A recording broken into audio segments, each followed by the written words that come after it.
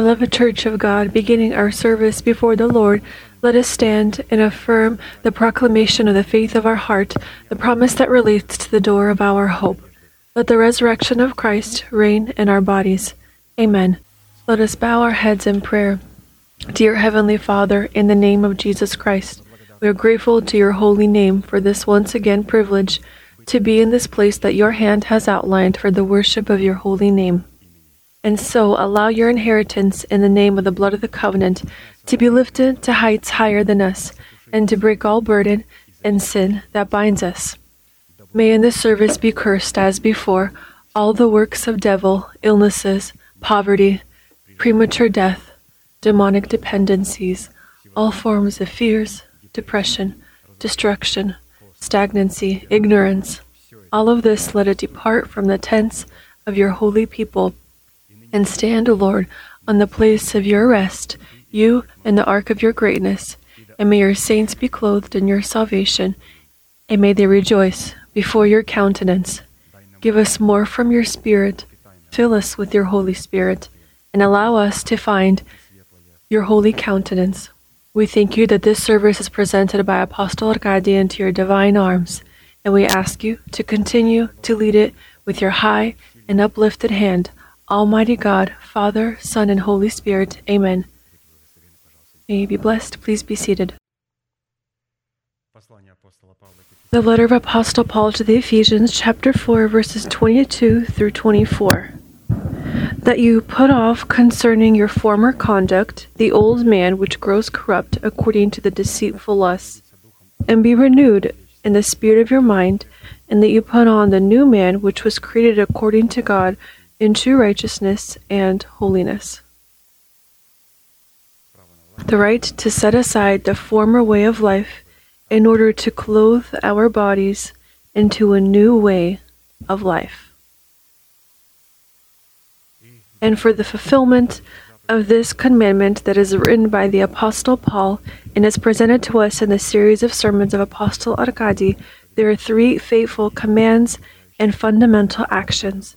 This is to set aside, renew, and clothe.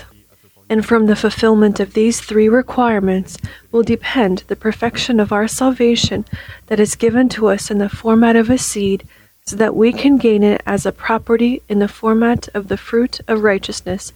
This is to set aside, to renew, and to clothe.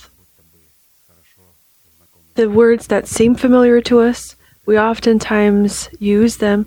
We, for many years now, listen to them in the sermons. But if we do not dwell in this word, and if we do not understand this revelation that we hear from this place, then this revelation is going to grow further, further, and further away from us. Because I hear this.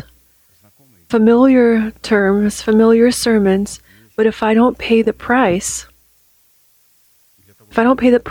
in order to be immersed in this word, to affirm this word in my life, to proclaim this word, these revelations, as strangely as it will sound, will grow further and further and further away. And the more we listen to them and not proclaim them, the more they will grow further and further away. And at the end, a person will fully lose his faith. That's why it is necessary not just for us to listen, but also for us to demonstrate obedience, to ponder upon these words, to ponder upon these revelations, and to proclaim these revelations.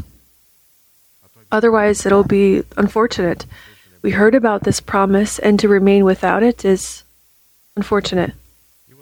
And with regard to this, we have stopped to study the 18th Psalm of David, in which acknowledgement and proclamation of the powers contained in the heart of David in the 8 names of God had allowed David to call and love on the Lord, who is worthy to be praised, and it gave God the basis to use the powers of these capabilities in battle against the enemies of David.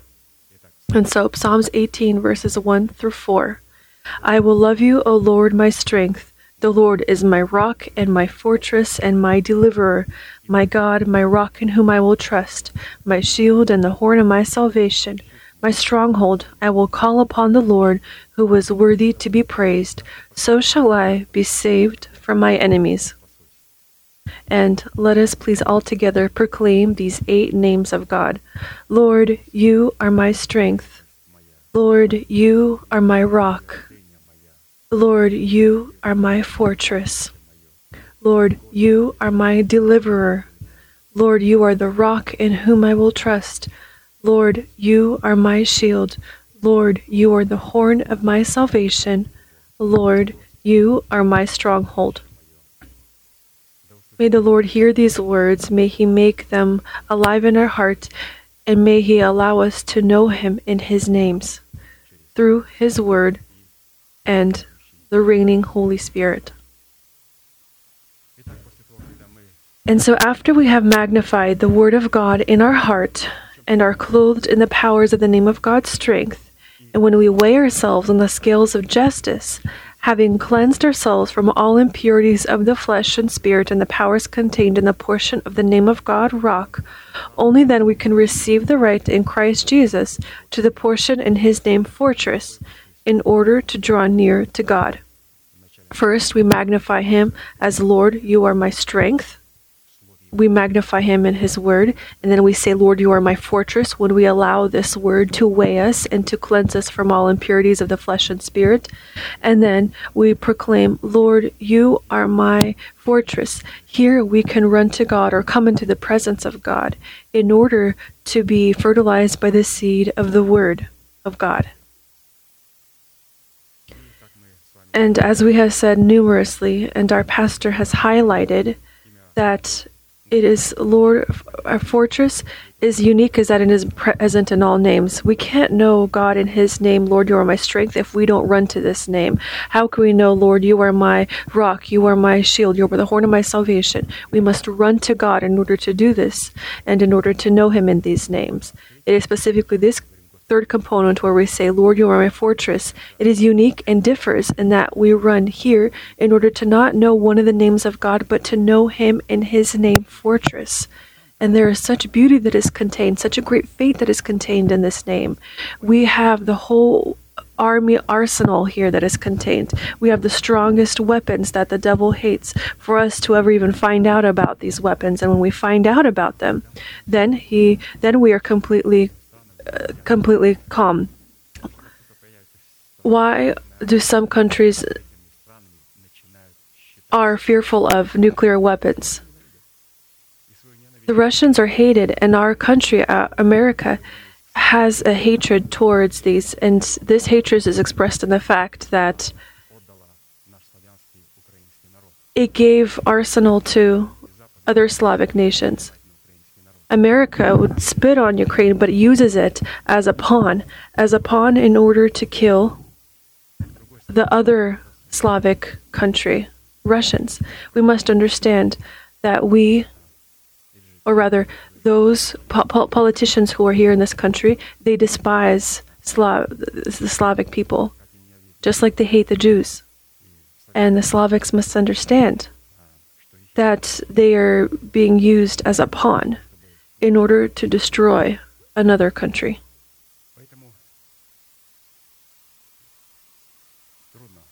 That's why it's difficult to directly step on Russia. Try it. It's necessary to try to do this through Ukraine. America tries to do it through Europe. Why can't America go out? Why can't our country go out and fight directly against Russia? Why not? Why not? Why is America going through different traverse ways? Because they have a weapon in their arsenal that can leave nothing else of this earth, and America has the same weapon. That's why we together are talking respectfully to one another. And when leaders meet together, they are never face to face. They are never face to face rude to one another. They say this in their home country to their home people, but when they meet, they smile and they shake hands and they kneel down to one another. Why? Because they have strong arsenal, one country and the other country.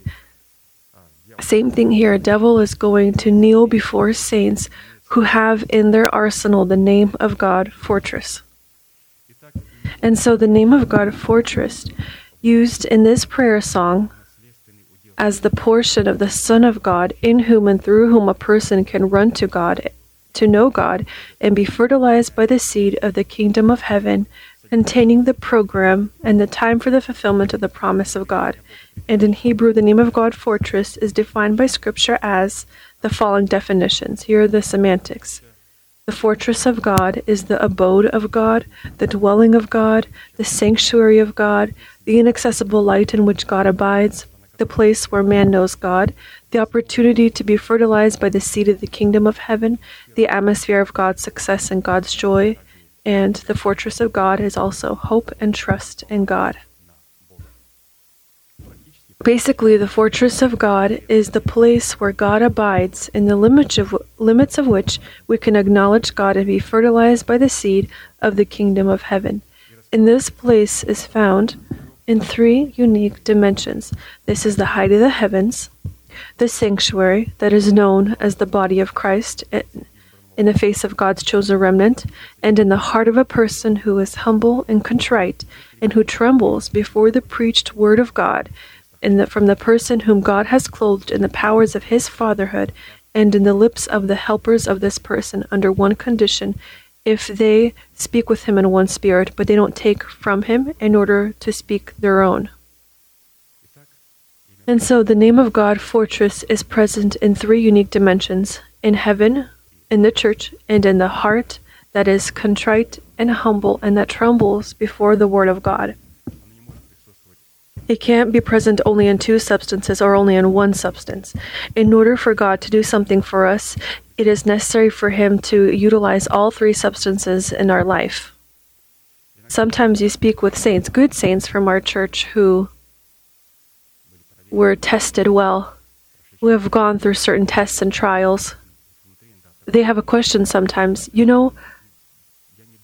I don't think that just we are going to be saved. And I say, we're not even talking about this, that just us or we are going to be saved. They say, my children have left to another church. I don't think that they will perish. I don't think that that church will perish. I don't think that the other church will perish. I don't think that only us are going to be saved. I say, that's good. That you think nothing. The thing is that in our church, there are people that have perished. And in that church, where there is the throne of Satan, there are people who have received salvation. And a person says, our church is like a university. This church is like a college. Baptists are like a school. But this is like a children's daycare. I say, well, there is no definition of this in Scripture. In Scripture, there is a definition: narrow gates and a narrow path, and a wide gate and a broad path. That's it. There is no university. There is no daycare. When we go through narrow gates, there is the daycare, and there's school, and there's college, and there's university. When we enter through the wide gates, there is no daycare, because there's no milk that could feed. There's no school because there's no teacher sent by God. There's no universities because there's no reigning teaching. Oh, I didn't think about this from this position. Well, you must think about it. And to say, I think everywhere people are going to be saved. Everywhere. Yes, God knows how to save his own. God knows how to save his own. Scripture says, you live there where the throne of Satan is. But you contain my name, and you have not rejected my faith. Somehow, this person receives this faith. This means that he lives in that region in which there is no church that could coincide to the quality of narrow gates. He says, you live in that city, in that country, in that region where there is the throne of Satan, and you have not rejected my faith. Someone has passed along this faith, and you hold on to it, and the time will come for God to pass along certain promises. He's going to say, flee Babylon, my people. He will absolutely say this, because these three substances, the heavens, the sanctuary in the face of God's chosen remnant, and our contrite spirit, they must be brought into complete harmony. That's why it is possible to live in that region where there is no church like this, not like our church, but a church like us. And there is a throne of Satan that might be there. And the throne of Satan is there where the beast sits on the throne with 7 heads. and with 10 horns. The throne upon which the Lamb sits, he has 1 head, but 7 horns. That's it. Are you where the throne of Satan is? On this throne is this creature with 7 heads and 10 horns. And on the throne of where there is the narrow gates and the narrow path, there is a Lamb that dwells there, who has 1 head, the theocratical structure. This is how he is defined. With 7 horns and filled with the revelation of God and the authority of the Holy Spirit. These are narrow gates. That's why let's agree to this. Never talk about a church as a university, college, daycare. Let's provide biblical definitions. Either these are narrow gates or these are wide gates. And let's not give place for folklore when we say, or we talk about things that are precious to God, things that he has paid the price of his blood with. Let's leave folklores to others.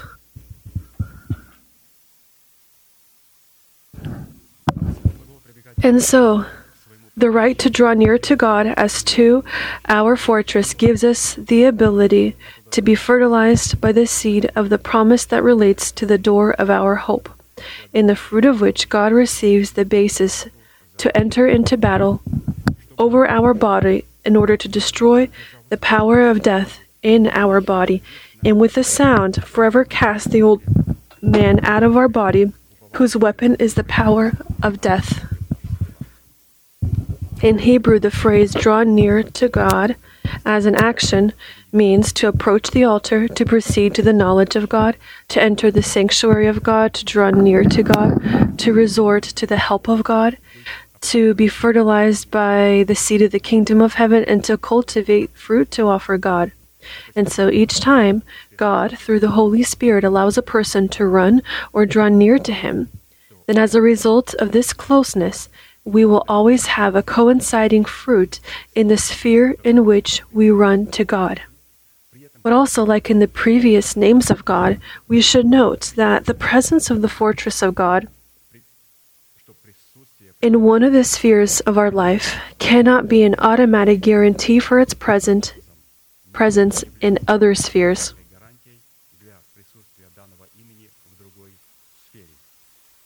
If God is present in our spirit, first he is present in our spirit when we are born again, and our spirit becomes equal to God, becomes in the likeness of God, based on its origin, whereas our soul, our thoughts, and our body, our actions are far away from God's high standards, from spiritual standards.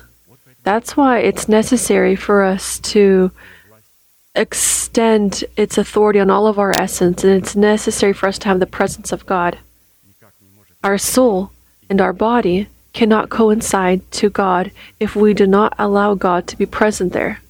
It turns out he doesn't just want to be present in our spirit, he wants to spread his authority through the Word of God and the Holy Spirit, whom we use in the proclamation of the faith of our heart with our lips.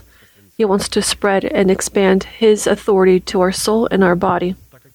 Because according to Scripture, for the presence of the fortress of God, each individual sphere of our life must be brought to a state in which the powers of God could exalt in this sphere and produce fruit of a fortress in the subject of our salvation.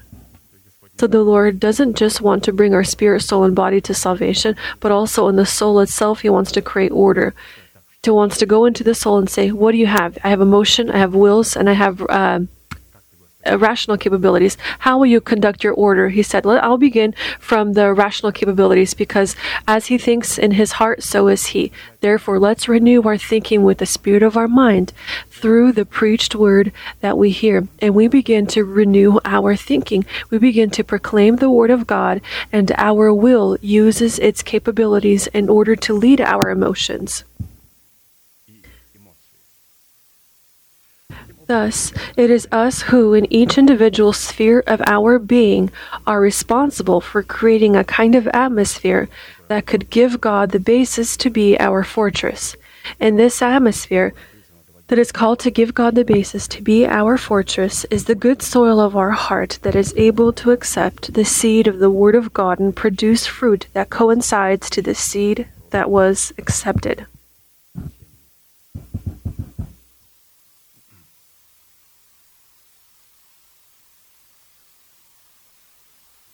And for this purpose, just as we did in the previous names of God that are called to become the portion of our salvation, we will need to examine the following questions. First, what characteristics and categories define our inherited portion in the name of God fortress? What purpose is our inherited portion in the name of God fortress called to fulfill in the realization of our salvation? Third, what price is necessary to pay in order to give God the opportunity to be our fortress? And fourth, by which results should we define that God is truly our fortress in the realization of our calling? In a certain format, we have already looked at the essence of the first two questions, and therefore we will turn to studying the third question that sounds, again, we will read, what price is necessary to pay so that our heart could become a fortress for God in order to give God the legal opportunity to be our fortress? And the first price for the right to draw near to God is comprised of offering God the fruit of righteousness in the name Maher Shalal Hashbaz. It's not an easy name. That's why the Lord said to Isaiah, you engrave this name on a scroll, because it first is difficult to pronounce, and secondly, it has a very rich semantic. And Isaiah was a unique person, and he had two sons, which were presented to us. He had a firstborn son, Shear Jashub, and he said to Isaiah, here I am, me and my children, whom the Lord have given, as a sign in Israel from the Lord of hosts. These sons were a sign, and we must see these signs in our lives. But in order for us to see our son, the second son, Maher Shalal Hashbaz, it's necessary for us first to give birth to the son Shear Jashub. And to give birth to Shear Jashub, we need to look at what was happening in Israel and to understand that those events and that atmosphere that had happened in Israel must be in us. Otherwise, we can't even make mention of these two sons. And the following had happened in Israel at that time, that the Assyrian kingdom, together with the Israel kingdom, they decided to totally destroy the Judean kingdom. It's very rare when a person in his essence comes to such an understanding and to such a position, when the conflict and war begins in man himself. When the conflict and war begins in man himself, this means that the time has come to give birth to Shear Jashub, and after him, Maher Shalal Hashbaz. If a person does not have a conflict in which he strives and searches for a way out in the Lord God, in His Word, and in His holy anointing, Holy Spirit, and in that position that he is found in, he doesn't need these two sons who are a sign in Israel, or rather in our body. And the image of the Israeli kingdom was, or rather the Judean kingdom represented the spirit of a person that has been reborn, the spirit of a person. So there, Isaiah had lived. This wasn't just a Judean kingdom, it is a Judean kingdom, the reborn spirit in which the prophet Isaiah had lived. And today in our spirit, the prophet Isaiah dwells. We should verify, do I have the prophet Isaiah? Ask any Christian, do you have the prophet Isaiah in your spirit? He's going to say, what? I don't know what you're talking about. Do you have in your spirit, in your Judea, the prophet Isaiah? How do I define if I have him there or not? Tell me, who do you listen to? Do you have a spiritual person, a father in the church who represents the Father of God whom you listen to? He says, no, we have a brotherly council. They tell stories, they tell poems. They declare who's going to speak first, second, third, and fourth, and whoever comes after the other, he totally rejects what the other one had said. But the Judean kingdom is the kingdom in which there is theocracy. There is a spirit in which there is God's order, in which the prophet Isaiah is present in the preached word of the anointed man of God, who represents for us the fatherhood of God. The Israeli kingdom is an image of the soul which has not yet died for its kingdom, for for its nation, for its household, and corrupt desires. And the Assyrian kingdom represents the image of our body in the face of reigning sin that lives in their body in the face of the Assyrian kingdom. So here we have Assyrian, Israeli, and Judean kingdoms. And the Assyrian, Judean kingdom, Assyrian, the body, Israeli, the soul that has not yet died for its nation, household, and corrupt desires. Both of these kingdoms had decided to destroy the Judean kingdom because they understand that when Isaiah ends up in Judea, that Isaiah is interested in the authority of the Lord God to be expanded to Israel and to Assyria, to our soul and to our body. And it was necessary to give birth to the first son. This is the son of Isaiah, Shear-Jashub. And Shear-Jashub is the fruit of justification, and his name means God will return his remnant from captivity. And this is the first thing from which God begins, from the fruit of justification. We don't just receive justification. Our justification must offer fruit. What is this fruit expressed in? From the fruit of our lips, the spirit of a person is filled. So, under the fruit of justification, we are referring to our proclamations. The fruit of justification. There is justification that is a fruit, and there is justification that is not a fruit. That which we do not proclaim is not a fruit. Shear-Jashub is that word which we proclaim. We proclaim who God is for me, what God has done for me, and what I must do on my end to inherit all that He has done for me. And when I proclaim this, I use the powers of the fruit of justification in the name Shear-Jashub. And the Lord said to Isaiah for him to go out together with the son Shear-Jashub with the fruit of justification until out onto the road into the upper pool to the fuller's field, and for him to begin to prophesy together with his son, to proclaim, to thank God, to talk about how the Lord will return his remnant from captivity. And this is very important, to proclaim the word of God and to come out onto the road that leads to the fuller's field, there where a wool was bleached. There were workers that worked there that bleached wool, and Scripture says that we must be on this bleached field in order to offer the fruit of justification, to proclaim that justification that we received as a gift, the redemption in Christ Jesus, saying who God is for us, what He has done for me, and what I have in Him, and who am I in Him. And after Shear-Jashub, Maher-Shalal-Hashbaz was born. In Hebrew, his name means hurrying to take the prey. Under this prey, we look at the reward and the adoption of our body through the redemption of Christ that is prepared for us, and the fruit of righteousness, which will destroy the power of death in our body and replace it with the power of life. In this, the second son will do this, the second son of Isaiah. And he was born after the fruit of justification, after Shear-Jashub, but his birth was very unique.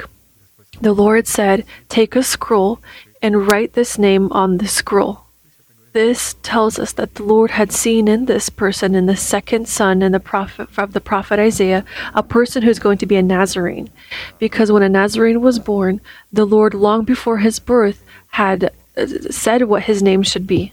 And the name of this person, the second son of Isaiah, he learned what he was going to be called before his birth. And so he took a scroll, under which we mean the heart or the spirit of a person that is cleansed from dead works.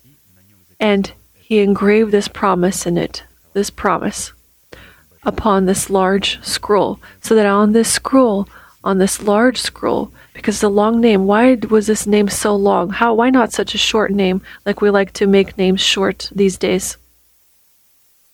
The Lord gave him a long name.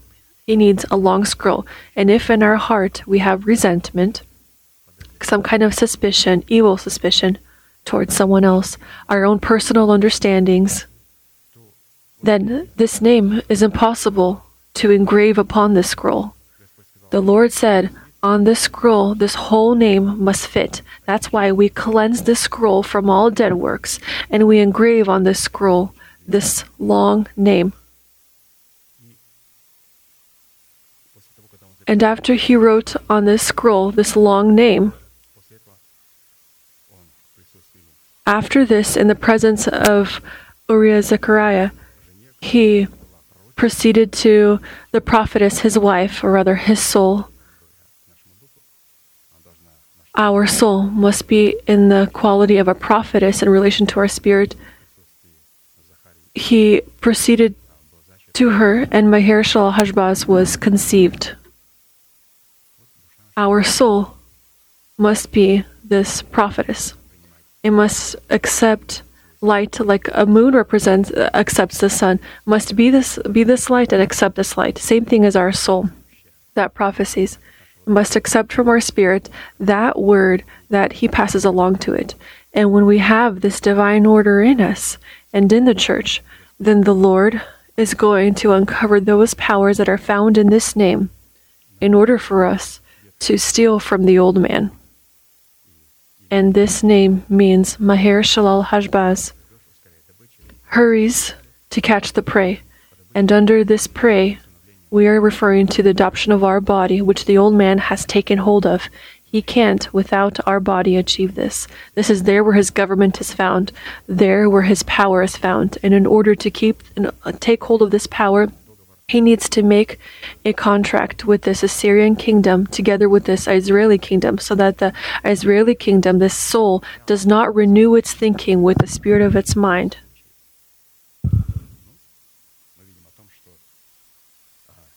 But we see that Judea had overcome.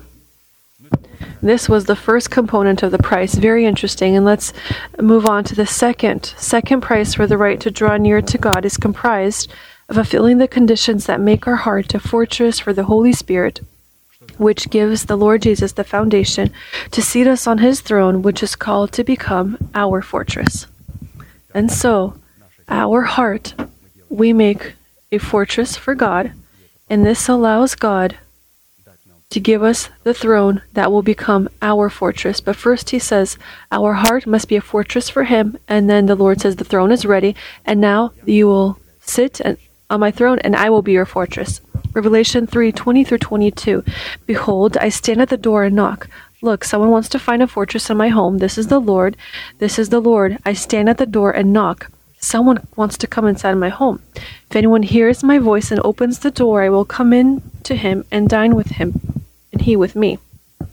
Now the second part. To him who overcomes, I will grant.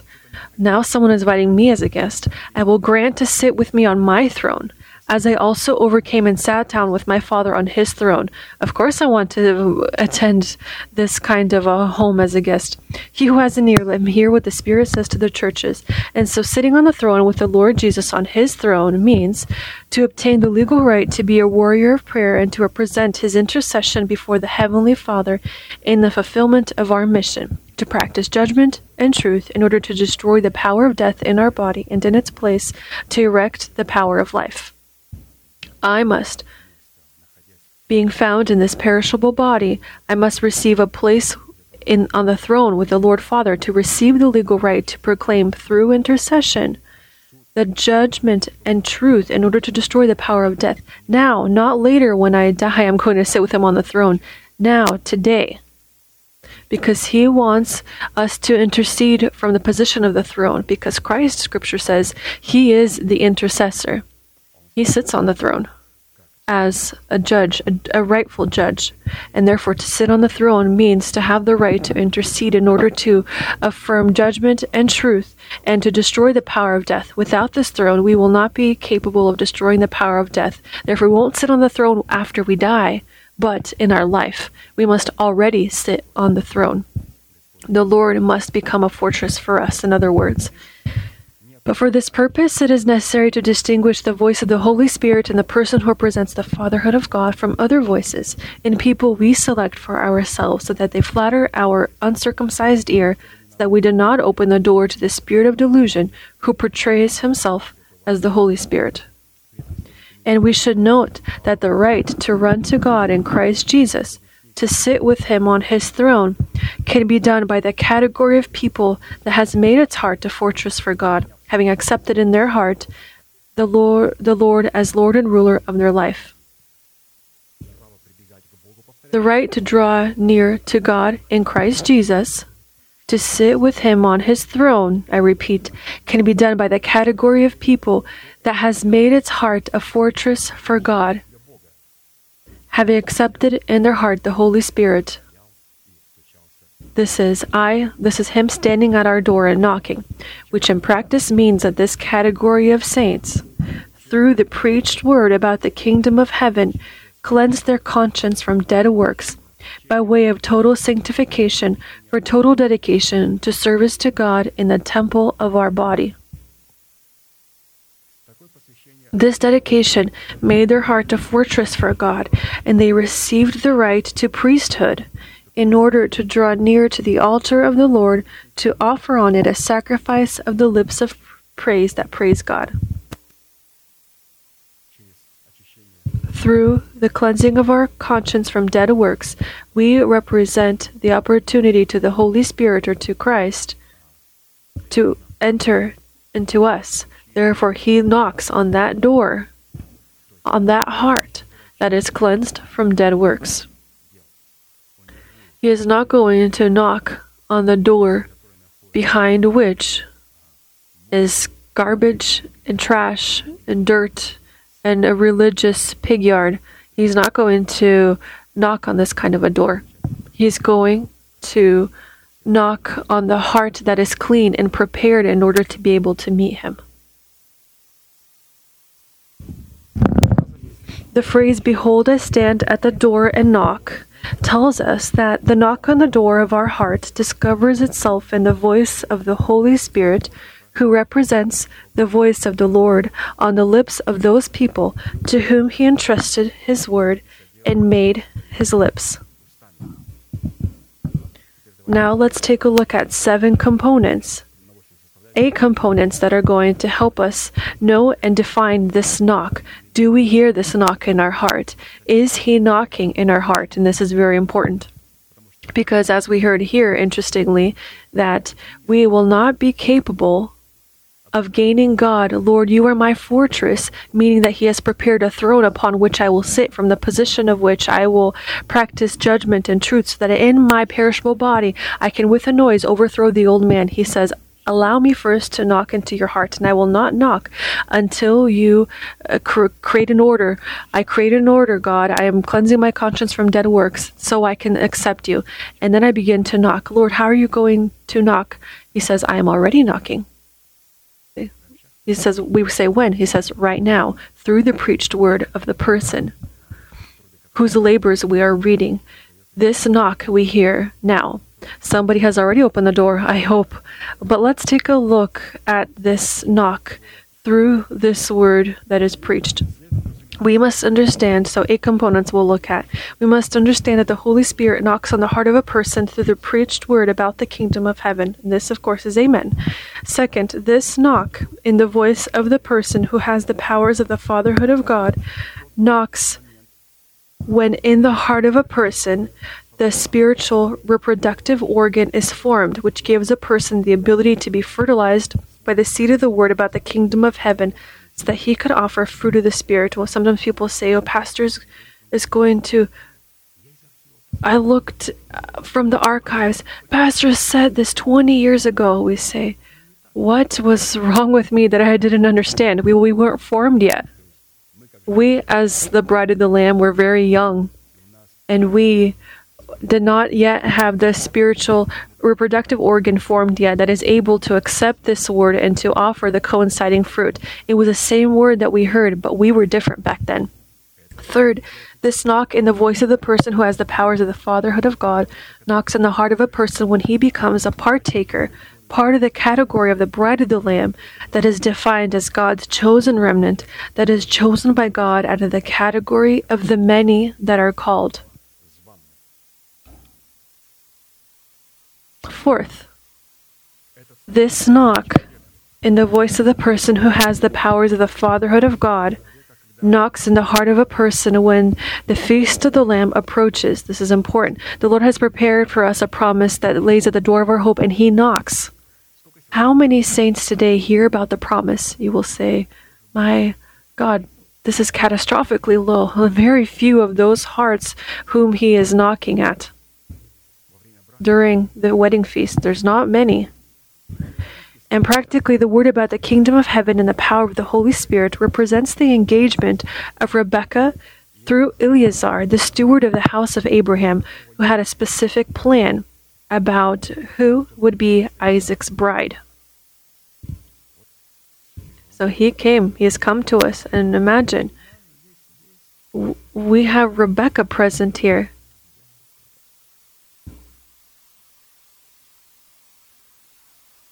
Fifth, this knock in the voice of the person who has the powers of the fatherhood of God discovers oil in the vessel of the wise of heart and the lack of oil in the vessel of the foolish in heart.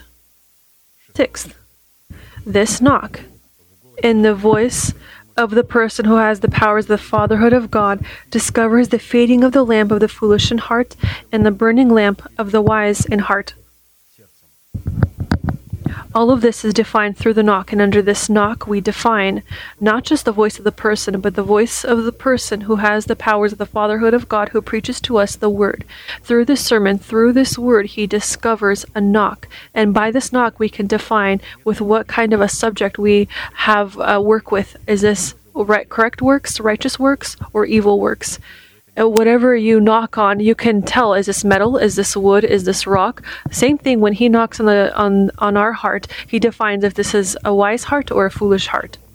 8. This knock in the voice of the person who has the powers of the fatherhood of God, or rather, number 7, this knock in the voice of the person who has the power of the fatherhood of God returns to a wise heart the once lost vineyards, the valley of Achor, the youth, and deprives the foolish in heart of joy. And all of this is done through this word, through this knock, how we relate and how we act towards this word. Why does he give some joy and others he deprives of this joy? It is based on our relationship to the word that we hear. This is our relationship to when we hear this knock and how we react to it. If we react with joy, we come to church with joy. When we hear the word of God and we listen to it with joy, I listen to it with joy. I listen to our pastor, Brother Arkady. I listen with joy to those saints who preach with him in one spirit. I listen with joy because this for me is a knock. And the other category, they do not have this joy. This joy has departed. And today, that same hand is knocking on their heart, but they have no joy. Same hand, but through a different person. Same word, same anointing, same amplitude, but there is no joy. We are talking about how to define this knock. 8th, this knock in the voice of the person who has the powers of the fatherhood of God is called to separate those people who have an ear to hear the voice of the Holy Spirit in their heart from those people who do not have an ear to hear the voice of the Holy Spirit. From this it follows that God has prepared what God has prepared for us so that we can hear. What has he prepared for us to hear? This person whom he made his lips and endowed him with his wisdom so that he can bear on his shoulders the responsibility for the remnants chosen by him. What does the Lord tell us to do? Let's take a look at what we must do, what steps we need to take in order for us to be able to hear his voice. Revelation chapter 3, verses 14 through 19. And to the angel of the church of the Laodiceans write, these things says the Amen, the faithful and true witness, the beginning of the creation of God. I know your works, that you are neither cold nor hot. I could wish you were cold or hot. So then because you are lukewarm and neither cold nor hot, I will vomit you out of my mouth. Because you say, I am rich, have become wealthy, and have need of nothing, and do not know that you are wretched, miserable, poor, blind, and naked. I counsel you to buy from me gold refined in the fire, that you may be rich, and white garments, that you may be clothed, that the shame of your nakedness may not be revealed. And anoint your eyes with eye salve, that you may see. As many as I love, I rebuke and chasten. Therefore, be zealous and repent. And so a question arises. What conditions are necessary to fulfill for the ear of our heart to become able to hear the knock in our heart in the voice of a person who carries the powers of the fatherhood of God. What price is comprised of us learning to hear my pastor? Because it is impossible to fulfill conditions that are known to us or partly known and are blurred in our heart without clear and precise boundaries between the pure and the unclean, and between the holy and the non-holy. And therefore God, before standing up and knocking on the door of the heart of the remnant chosen by him, he prepared for them everything necessary for their hearts to become a fortress for him. What wonderful words! In order for God to stand up and knock on the door of our heart, he on his end has done everything in order to prepare our heart and to make our hearts worthy of being a fortress for our Lord. And let's take a look at these 5 conditions. And so the first condition in which God shows us his love so that our heart could become a fortress for him are these words: I know your works, that you are neither cold nor hot. I could wish you were cold or hot. So then, because you are lukewarm and neither cold nor hot, I will vomit you out of my mouth. So the state that causes vomit, cold water, hot water, they do not cause vomit. If someone has had food poisoning, drink something warm, and then everything that is in will come out. And when saints become lukewarm, tolerant, this causes vomit. And during this vomit, he stops proclaiming our names and takes us out of his lips, removes us from his mouth. I will vomit you out of my mouth, he says. In the original it says, I will throw you out from my insides as a vomit, and I will forget your name, and I will forget your children. On one hand, I could wish you were cold or hot tells us that God does not have patience for tolerance toward evil company. Tolerance could be expressed different ways: to people who are unbelievers, to the poor, but not to the wicked and to the lawless. There are areas where we must show this quality of stooping down, but tolerance is that which represents for God a certain danger, and we are very loyal to this. On the other hand, God, out of love toward man, offers man to condemn in himself tolerance towards what? Towards alcohol, misconduct, and covetousness, the carriers of which is evil company. So we must judge tolerance. Tolerance is lukewarm. What is lukewarm? It is a state that is dangerous, that could cause us to be vomited out from the mouth of God. And he will stop proclaiming our name before Heavenly Father and before his angels. He will forget us because he has vomited us out from his mouth. What does it mean to be hot, cold, and lukewarm? To be hot means to be alive for God. The definition of this heat is a burning lamp. To be hot doesn't mean just to yell out loud. It means to be joyful. We must have this unblemished joy. To be cold means to be dead to sin. And the definition of such death to sin is evidence that we have died to our nation, the house of our Father, and the corrupt desires of our soul. So to be cold to these 3 substances. To be lukewarm means to be tolerant toward evil company, or rather to have an outward appearance of godliness while denying its power. Thus, if we are alive for God, we will be dead to sin. And on the contrary, if we are dead to sin, then we will be alive for God. And this was the first condition. We must be hot for God, cold, dead to sin, and never be lukewarm. Tolerance is not a word that exists for us in our practice. This was the first condition. The second condition for our heart to become a fortress for God, so that God could demonstrate his favor towards us and become our fortress, are in the word. Because you say, I am rich, have become wealthy, and have need of nothing, and do not know that you are wretched, miserable, poor, blind, and naked. This condition is that we repent and promise not to measure ourselves and not to compare ourselves with ourselves, but to measure ourselves with the words of justice presented in the preached word about the kingdom of heaven by the apostles, prophets, and teachers appointed by God to build and edify the church. So our measuring tool is the Word of God and those representatives whom God has given to us. And to compare ourselves to ourselves, how correct I am or how successful I am, is incorrect.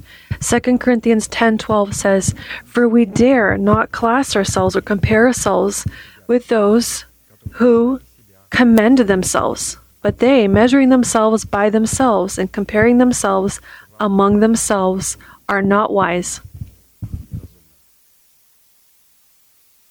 This is what Scripture calls foolishness, when a person begins to measure or compare himself with himself, and he measures things that he must not measure.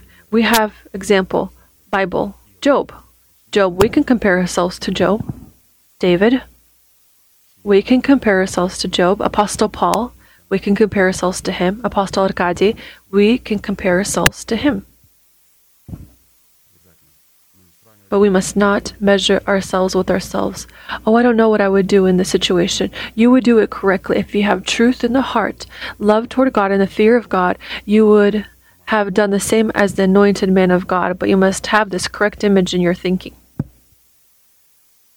The third condition for our heart to become a fortress for God, so that God could demonstrate his favor toward us and become our fortress, are in the following words: "I counsel you to buy from me gold refined in fire, that you may be rich."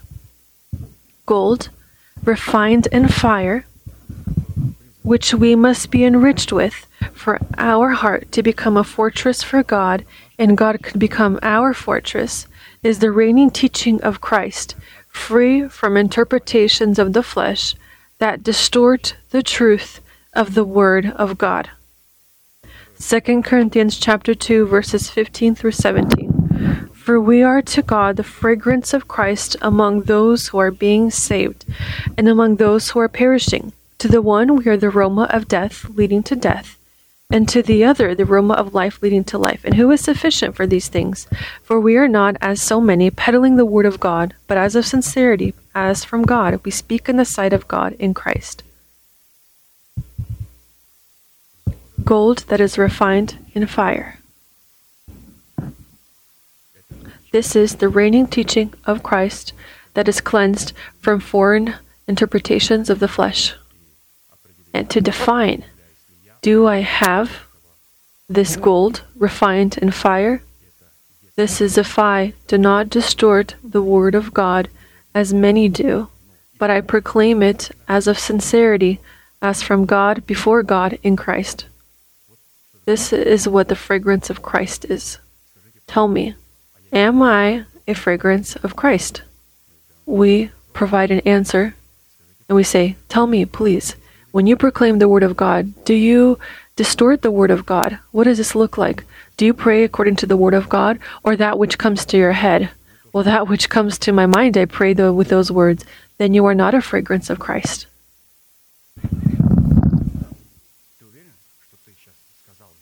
Do you believe that you have just told Yahweh in His presence that you, from A to Z, fulfill the standard of holiness? No, of course not. I don't know of this. I'm not confident in this. Well, then you aren't a fragrance of Christ. The fragrance of Christ is only that person who does not distort the word of God. Who does not distort the word of God. That's why sometimes saints say, it's scary for me to pray before God. I say, well, finally the fear of God has come to us. I also grew with fear to pray. After we more and more read the labors of our pastor, it grows even more and more frightful. In the literal sense of the word, it becomes frightful to enter into the presence of God with our own prayers.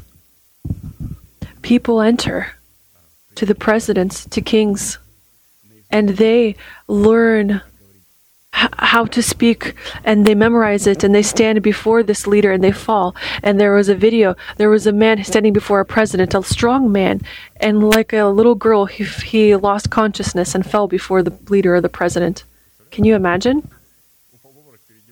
He lost consciousness before a Democrat who wipes our feet, who wipes our shoes.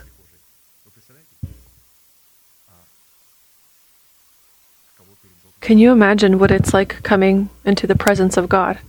That's why if we go to God with ease, with easy prayers, this means that we don't enter. We are talking with ourselves.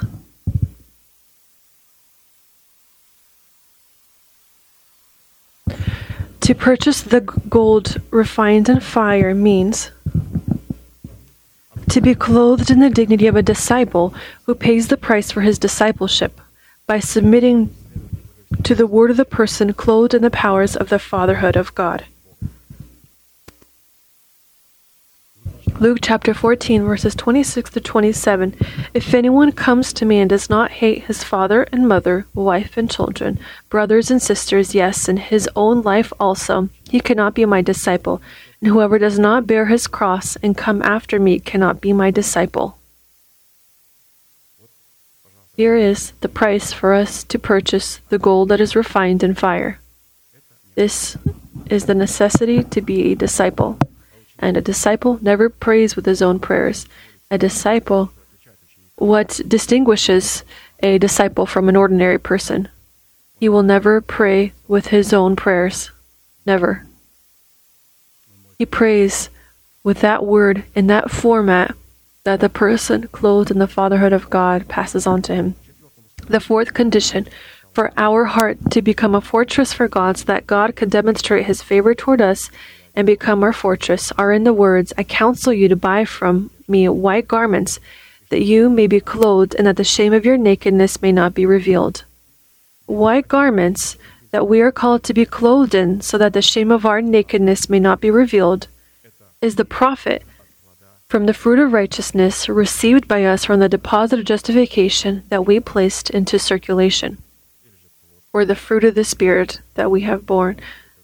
The fruit of righteousness is the grown fruit of the Spirit. Revelation chapter 19, verses 7 through 8. Let us be glad and rejoice and give him glory, for the marriage of the Lamb has come, and his wife has made herself ready.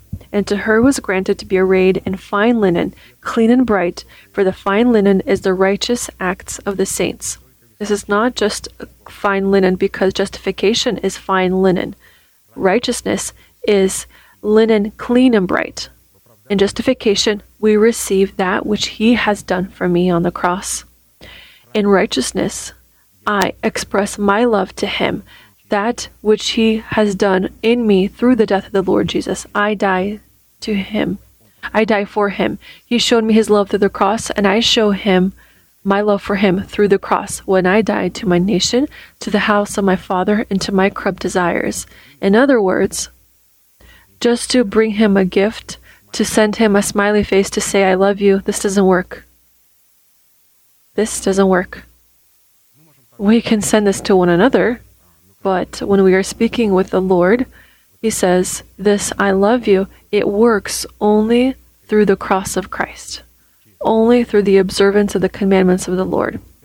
The fifth condition for our heart to become a fortress for God, so that God could demonstrate his favor toward us and become our fortress, are in the words, I counsel you to buy from me eye salve and anoint your eyes that you may see. As many as I love, I rebuke and chasten, therefore be zealous and repent. Eye salve that we are called to anoint our eyes with, so that we can see. So that we can see who God is for us, what God has done for us, who we are for God, and what we must do to inherit all that God has done for us. For this, it is necessary for us to have eye salve.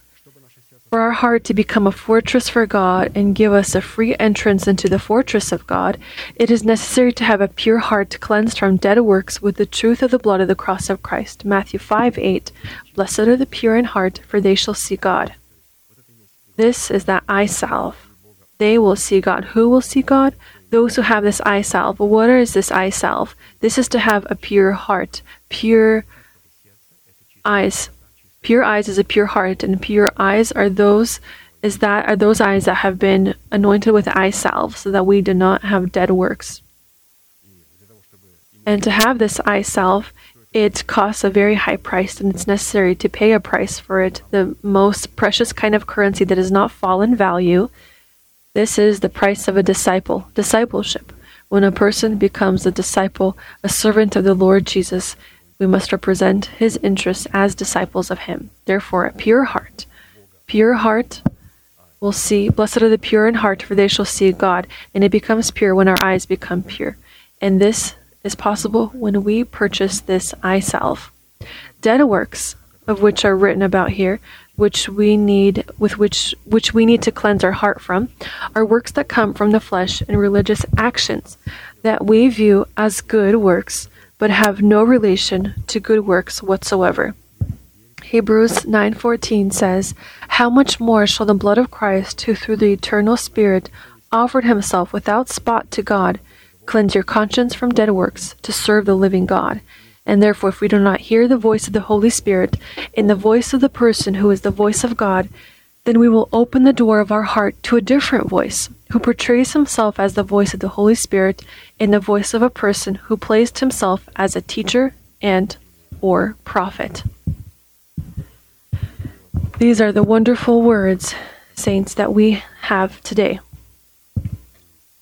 We are very grateful to God for them. Let's together now proclaim prayer words all together.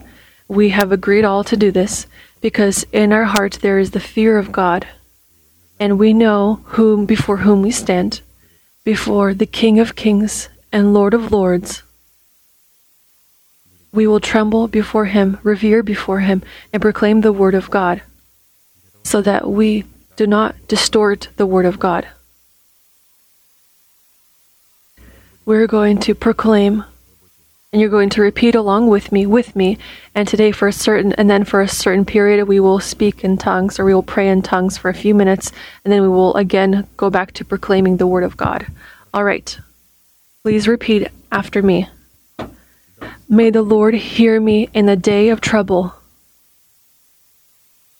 May the Lord protect me, the name of God of Jacob. May he send to me help from his sanctuary, and from Zion may he strengthen me. May he remember all of my sacrifices, and all of my burnt offerings, may he make them full. May he give to me according to my heart, and all of my attentions may he fulfill. We will rejoice of our salvation. For the name of our God, we will lift up a banner. May the Lord fulfill all of our supplications. And now I have known that the Lord saves his anointed one. He answers him from his holy heavens. With his might, he saves with his hand, some with chariots, some with horses, but we with the name of the Lord of our God rejoice. They have fallen and have stumbled, but we have stood up and stand firm.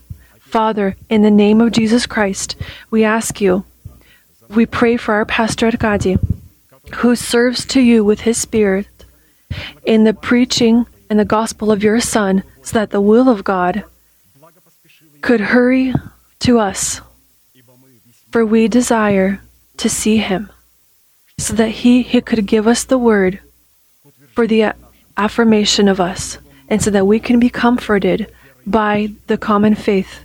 We thank you, and we ask you to open the door for your word, to declare to him the mystery of Christ, that he may open it as he ought to. May it open it to him like the morning sun, and his healing, may it quickly grow, and his righteousness, may it go before him, and the glory of the Lord, may it lead him and guide him. May the Son of Righteousness arise, and healing in its rays. You give strength to the weary and give strength to the tiring. Those who hope in the Lord will be renewed in strength. They will lift up their wings like eagles. They will not grow weary. They will go and not grow tired. You stretch out your hand up for healing and for your signs and wonders by the name of your Holy Son, Jesus. Let us pray in tongues.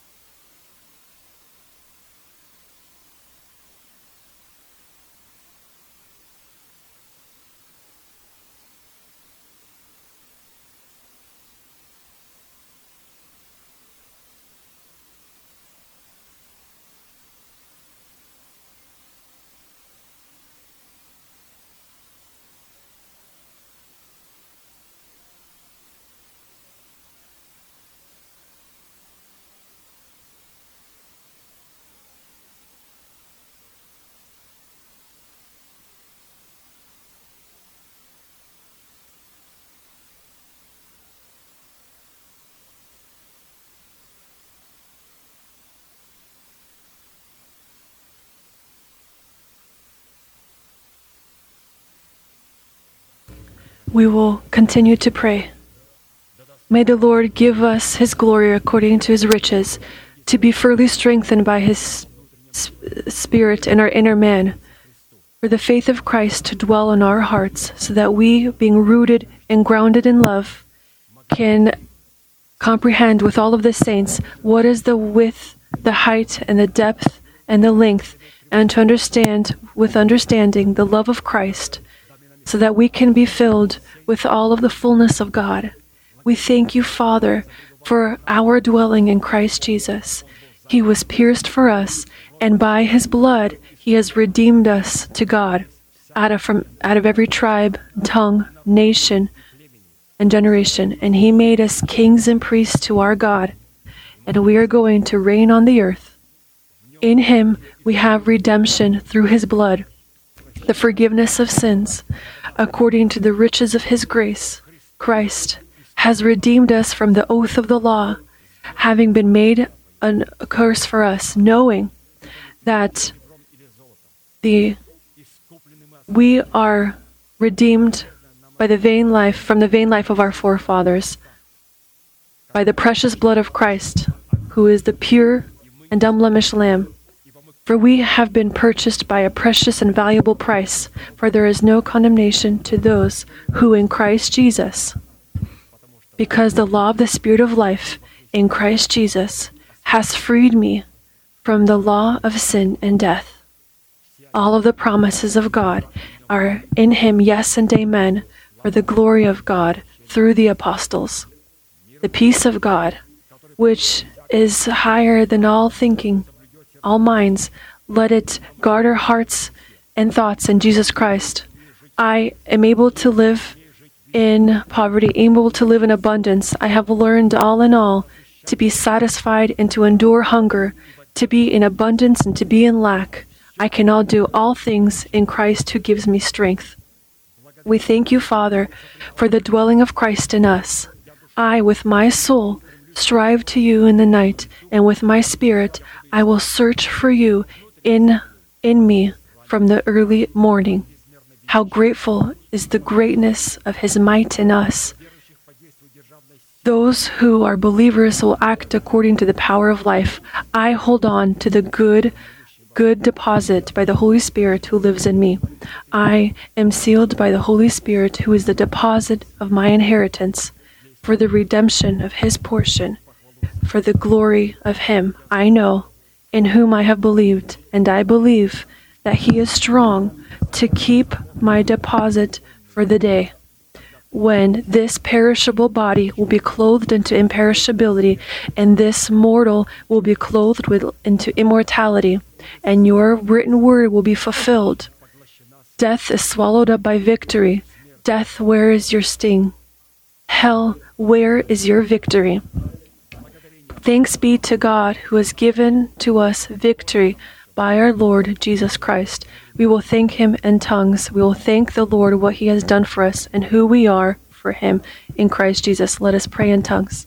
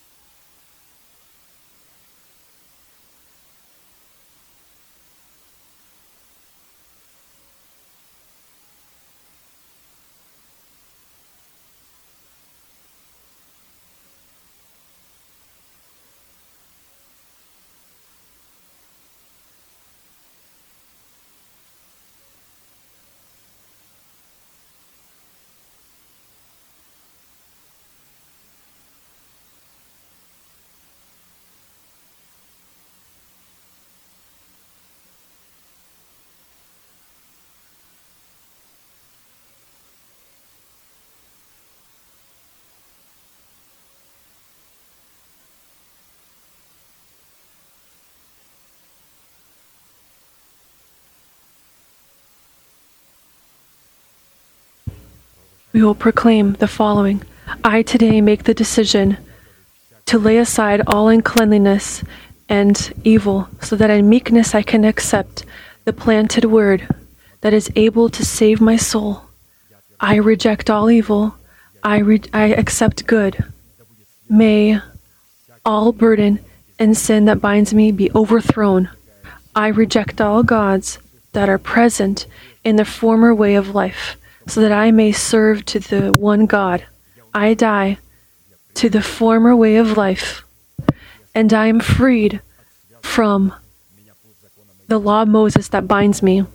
I reject myself. I take up my cross and follow the author and finisher of my faith. I do not love the world, nor that which is in this world. Who loves this world?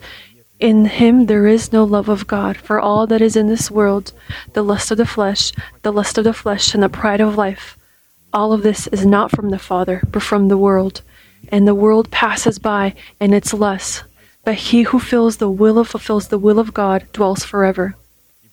For the anger of God is poured out from heaven upon all uncleanliness and the evil of men, who trample on the truth with lies. I despise those who despise you, Lord,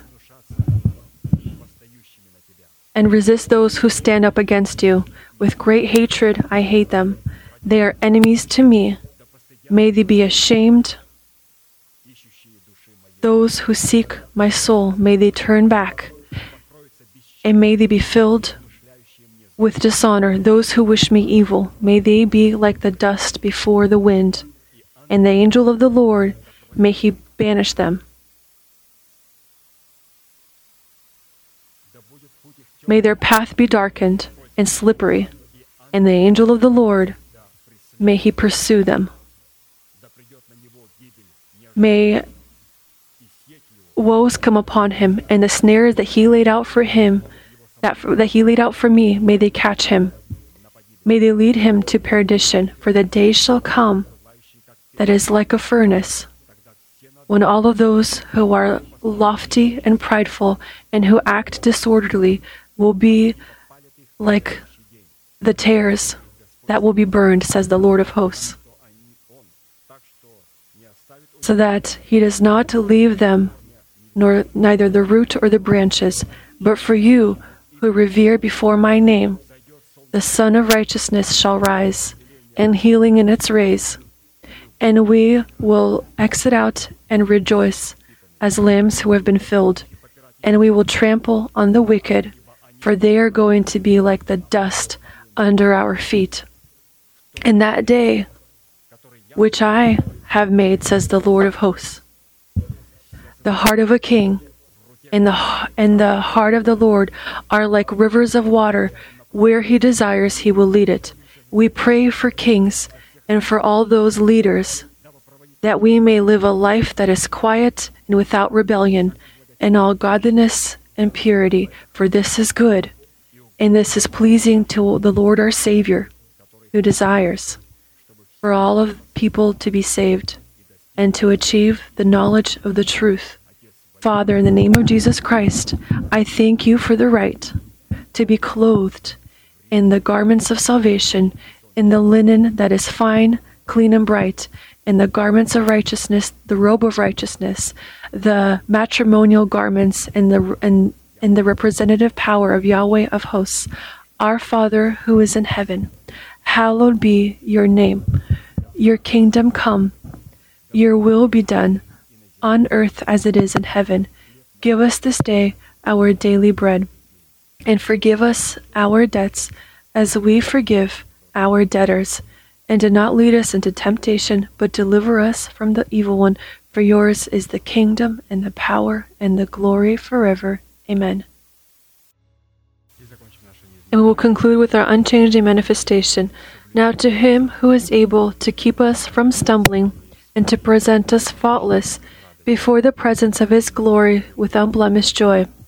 To God, our Savior, through Jesus Christ, our Lord, be glory and majesty, dominion and power, both now and forever. Amen.